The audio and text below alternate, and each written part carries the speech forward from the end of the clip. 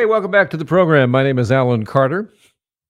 The calls for the federal government to do something about our border restrictions continue. The mayors of a number of borders cities have saying, well, we got to get rid of even the rapid antigen tests. As you know, earlier this week, we changed the rules so you could get a negative rapid antigen test to be accepted to meet the entry requirements. We're standing by, hopefully getting Sarnia Mayor Mike Bradley. If he joins us, we'll get to that in just a second. But I also want to talk about what's going on with the federal Conservative Party, the Federal Conservative Party.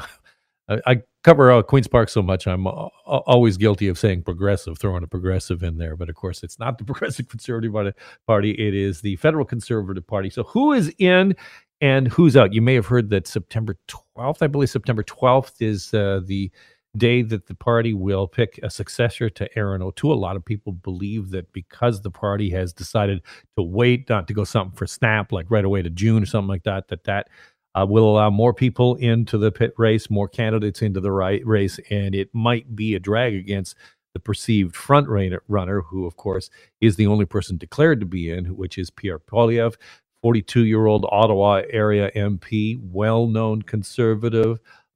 He's already begun fundraising. He's holding events. He's pledged to cancel the federal carbon tax. I think there's some, drag against him as well.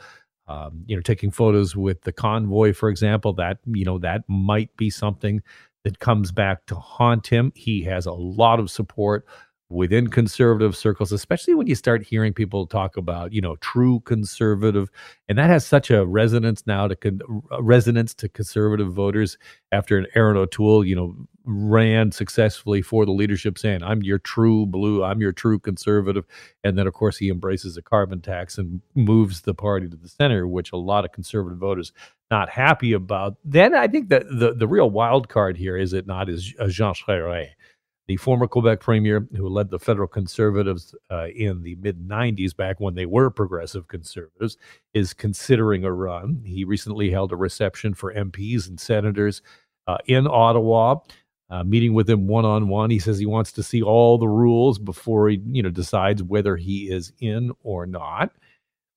Obviously, that would be a centrist candidate. And I think the question for conservatives is going to be, do you want somebody who you can think will win those ridings in and around Toronto, those important GTA ridings, those ridings in Quebec? Who can take those? Because that's the path to power.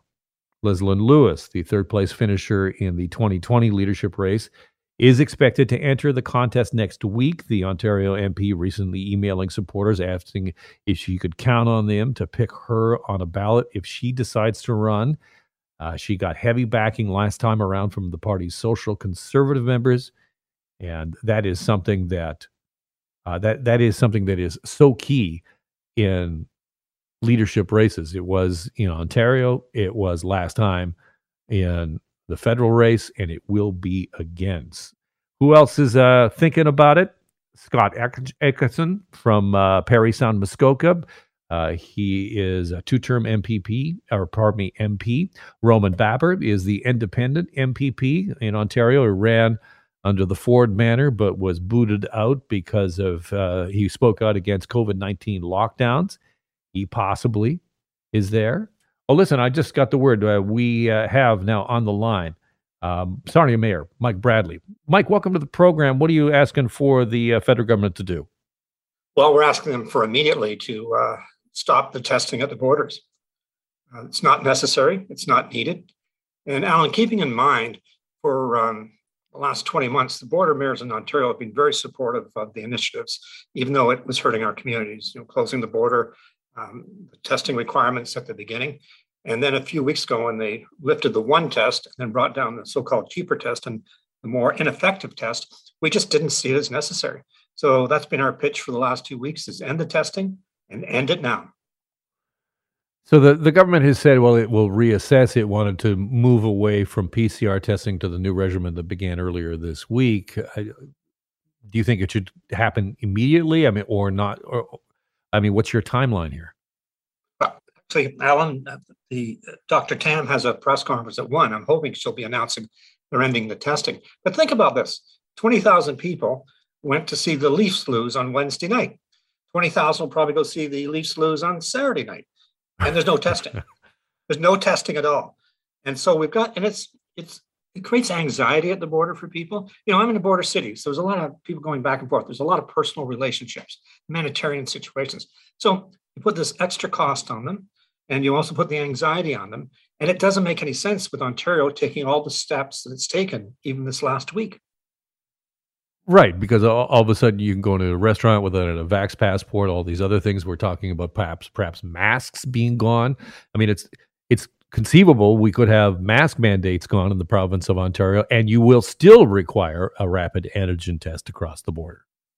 Yeah, and Alan, I mean, from the Board of Mayor's point of view, and my own personal one, if we thought this would harm our public's health, we would be opposed to it. But it wouldn't. And we know that it's not necessary. We know that it's not needed. And the federal government said they're going to reassess by the end of this month. And that's why we came out a couple of weeks ago and saying, do it now. It's not fair to Canadians. One, you're putting a tax on them that's unfair, and it's not protecting their health or anyone else's health. If I can give you another example, I know some friends that went to see the Leafs and Wings game last week. And so you have to take a test when you get over there. And then you're with 20,000 people in Little Caesars Arena.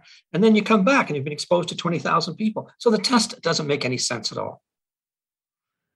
Make some great points there, Mike. Appreciate your time. Please be well. Thank you very much. That's the mayor of Sarnia, Mike Bradley, who is amongst other mayors from border towns saying we need to change what's going on. The federal government, by the way, the Prime Minister speaking right now, will get you an update on what he's talking about. He's been asked questions about Ukraine, of course, but hopefully he gets asked a question about this. And as you heard the mayor say, coming up at 1 o'clock, we have Dr. Tam with a press conference. Might there be news about this today? Jeff MacArthur at 2:20 today will have Jim Diodati, who is the mayor of Niagara Falls. He'll be on with Jeff MacArthur today. Will we have better news for those mayors and those people living in border cities about being able to go back and forth across the border? Will we get that today? Stay tuned for that. My name is Alan Carter. We're back in a flash.